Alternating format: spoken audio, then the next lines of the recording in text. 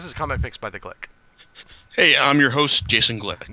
Good evening, Jason Glick. How are you doing? Oh, I'm doing just fine, John. It's another hot October night, which we didn't used to have, but, it's like we're having right now. Yeah, Southern California had that big storm that came through. Well, big. We'll put that in quotes. That's how our weather forecasters told us that it would be. It would be big, but it wasn't really that big. It was kind of scattered. No problem. And so we enjoyed cool temperatures for 3 days, and then we got sunshine. Lots. Yeah, it actually fooled me. It actually fooled me into bringing my jacket to work one day, and that was about the extent of its impact here. Gotcha. So what do you have on tap for us tonight, sir? Okay, well, I've got a series that I've been picking up at volume by volume at Comic-Con for a while now, but I've never actually gotten around to actually actively collecting. And this series is called Lock and Key by writer Joe Hill and artist Gabriel Rodriguez. Now, this series could obviously could really come off as a young adult type supernatural fantasy. I mean, you've got these kids come to the old family home in Lovecraft, Massachusetts, and finding out that this home has all these fantastic keys around them, ones that allow you to go through doors and turn into ghosts, to turn into animals, to unlock your head and take personality traits and memories out and just swap them around. Keys that can mend things, and all sorts of weird, fantastic stuff. But it's like Joe Hill isn't that kind of writer.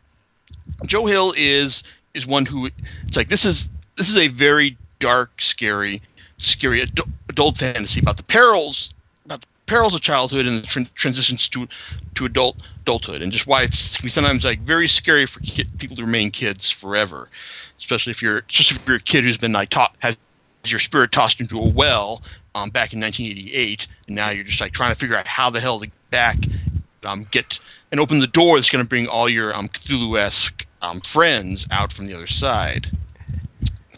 Yeah, but Lock and Key starts off in a in a relatively low key, not necessarily I don't want to say not quite low key, but just not. But you've got the Locke family comprised of Father Rendell, who works as a school counselor, his wife, and his kids, Tyler, Kinsey, and Bode. And they're just vacationing up. At their home in California, and they're greeted by one of Rendell's former students, who is basically with this other psycho killer, and he winds up killing Rendell. His wife gets raped, and the kids are just completely have their world completely shattered from there. This leads them back to the whole old family home in Lovecraft, Massachusetts, and to the home with all the keys that have all these crazy functions that I was talking about earlier. Now, and from there it just involves you a really interesting supernatural thriller that basically shows you hey, it's fun because these keys that have these really fantastic functions, they can only actually be seen by kids, because we find out much later on that's the way they were designed, that they want to be found by people who have no malice, who are essentially going to be just use them for just crazy fun stuff, putting on the best school play, the best performance of William Shakespeare's The Tempest ever. And that's a lot of that's fun, but the thing is that Rendell, he just kind of really fucked things up back in his time. So now his kids are paying the price, because while Tyler,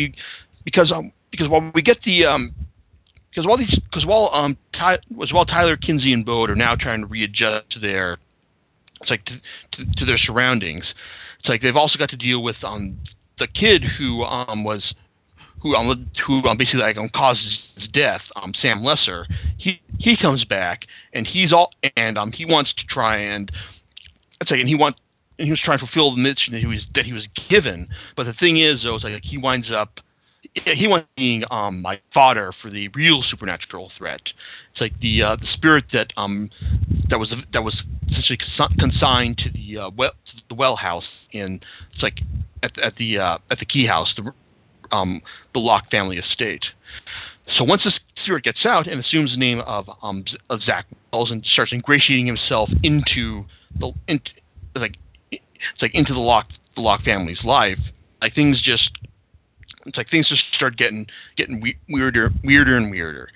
But it's also like but the story itself is still like really compellingly told, because Hill, he's a great. It's like he does a great job at defining these characters. Because while Tyler, he could have just been confident as your stereotypical sullen jock. It's like we find out that he's really like an intelligent soul who cares about his family. And he's tormented by the fact he once had this brief encounter with Sam, where he just said, "Oh yeah," it's like, yeah, or and it's like, I wish my parents were dead too. And it's like, and Tyler goes, "Oh yeah, I wish you get the chance to go and kill my dad too," because like he's just had a really bad encounter with them. So, and he's just like carrying around this guilt that, hey, like I actually accidentally set Sam on this path to killing our parents. Now his sister Kinsey, she's much more traumatized by this, and she actually takes the big step in Volume 2 when you get the head key, the key that allows you to open up your head and take out and insert things or personality traits. So she takes out her fear and her tears, because she's sick of being scared and she's sick of crying all this time. And while on one hand that makes her she's a little bit happier. I mean, she's glad she doesn't have to deal with this kind of stuff. But then it's like at least all sorts of bad shit with her friends when she causes like this huge fight. It's like later on.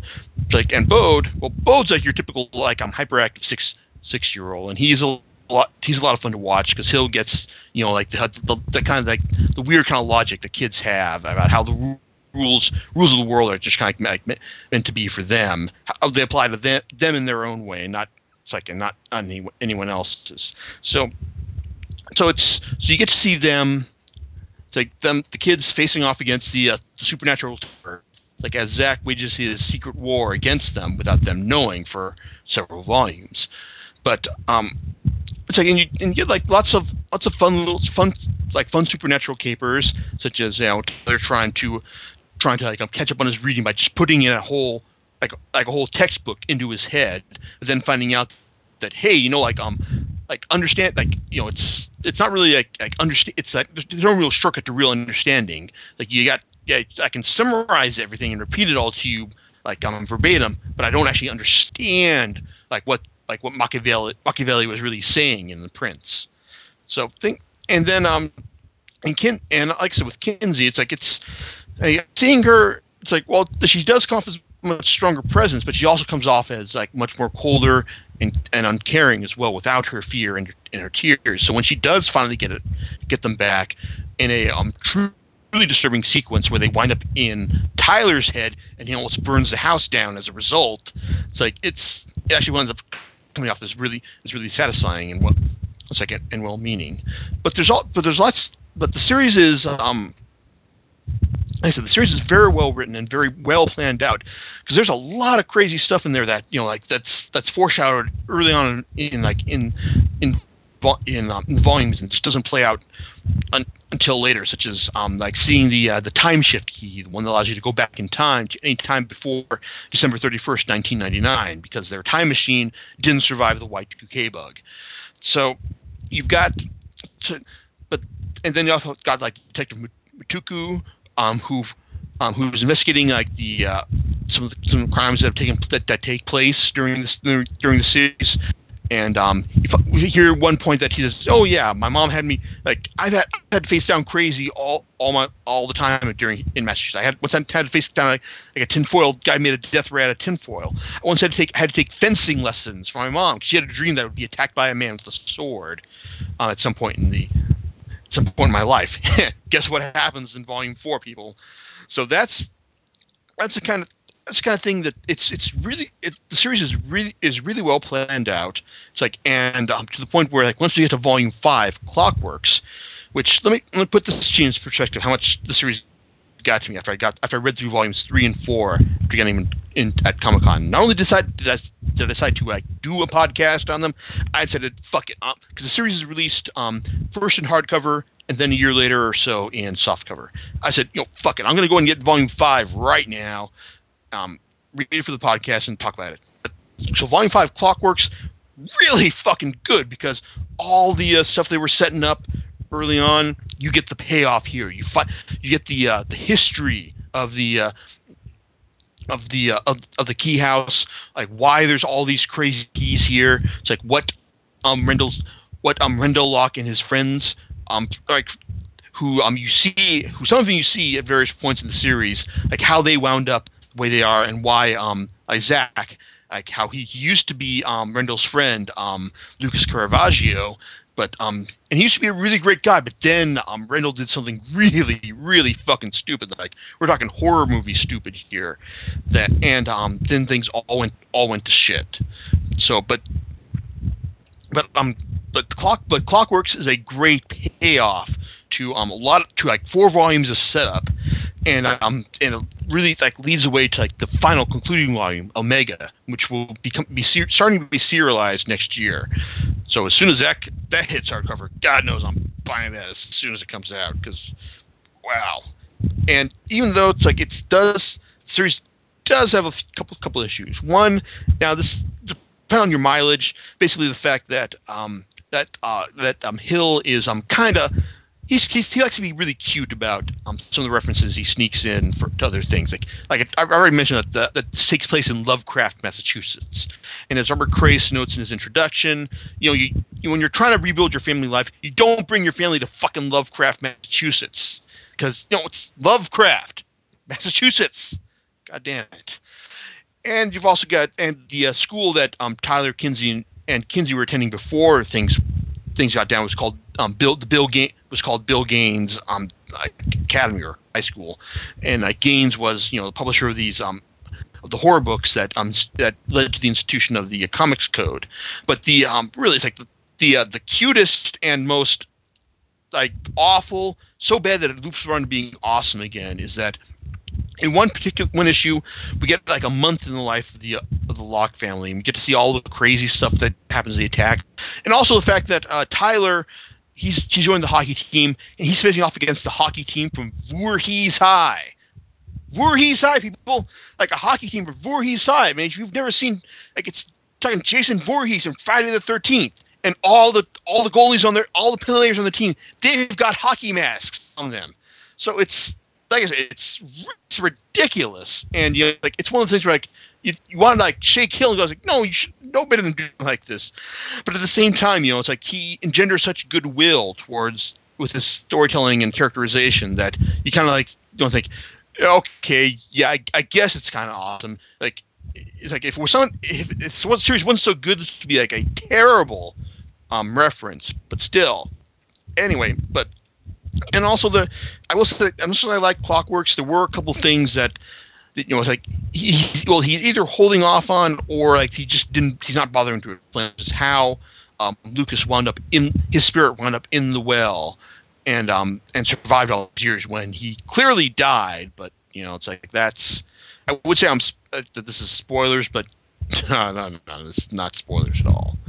So, and now, I will say that I did review the first volume way back, almost over 2 years ago, and I mentioned that the artist for the series, Gabriel Rodriguez, he employs a very somewhat cartoonish style. I mean, the characters are really expressive. They got bigger eyes than your more realistically drawn comic book characters.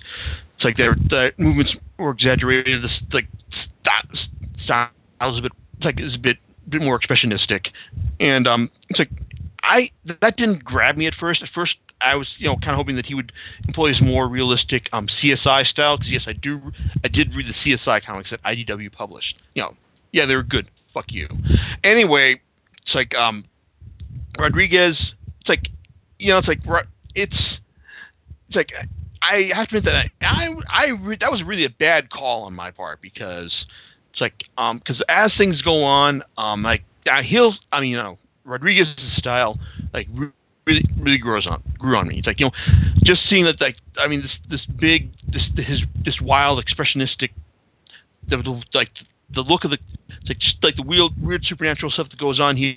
Rodriguez really gets that, and even though it's not quite scary, there are some really creepy scenes, like seeing this goat, like starting chanting Cthulhu-esque, rantings, it's like it's being sucked into the portal. It's like that no one wants to go into. It's like, and he's also got and also like when like the violence happens. I mean, like you've got these cartoonish characters. I mean, you don't expect like really like gory, violent stuff to happen to them. So when it does, it's like it's that much more. Like when their face smashed halfway in, it's like in Volume 5. It's like, oh, it's nasty. And he also has some nice stylistic departures, such as the Bill Watterson homage in Volume 4, where for the entire they do an entire issue in four panels, like from top to bottom, with the sides being broken off into like images relating to the story. So it's really so overall it's like, man, like I said, it was a bad call about his style in the first volume, but it really grows on me. I can understand that, like, some people might say, yeah, it's a bit, it should, like, this is horror, it should be realistic, it should be scared, to be like, detailed to the point where you can see all the bones and the guts, pointing out, like, sticking out from all the killings. But no, it's like it's Rodriguez's. God, why do I keep messing up on that? Rodriguez's work fits the story extremely well, and overall, it's like I said, the series.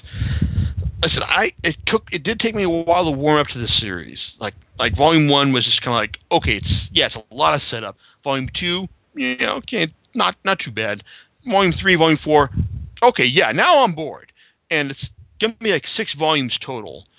And so overall, it's like, yeah, I do thoroughly recommend this series, and it also does make me want to check out some of Joe Hill's other work. So even then, it's like, even though I know the series it's heading to its conclusion, and I can't wait to see how it is.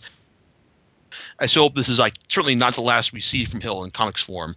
And I know he's working with he's got some other stuff with IDW out right now, but still, it's like, this is going to be it's like, as much as I like to say this is be his magnum opus, it was still his first major comics work.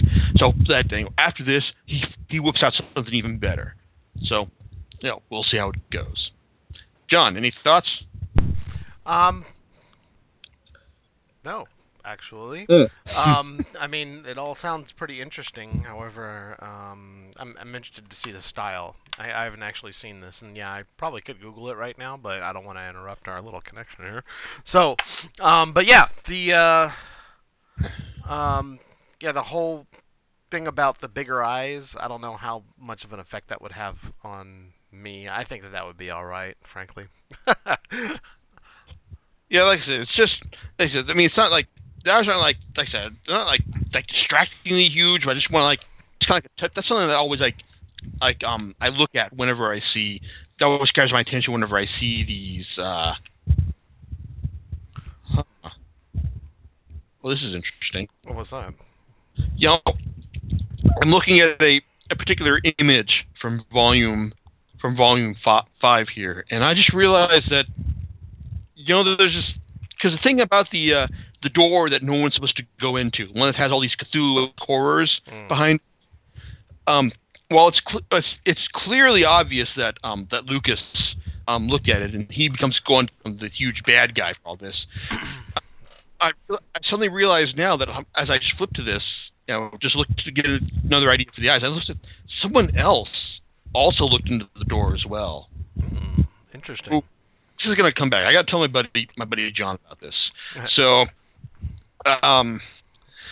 okay, so yeah, like I said, when I say that Hill he's got this series planned out, yeah, this is what I'm talking about. So, oh man, And that song isn't even being serialized yet. It's going to come out next year. Well, all right. And with that, we'll call it an evening for the podcast here tonight, and we'll catch you next time. Yes, we will. It's like I'm talking about the Order of the Stick and maybe some of the Kickstarter related stuff I've been investing in. All right, fantastic. Thank you for joining us, everyone. We'll talk to you later. Right. Night. Bye.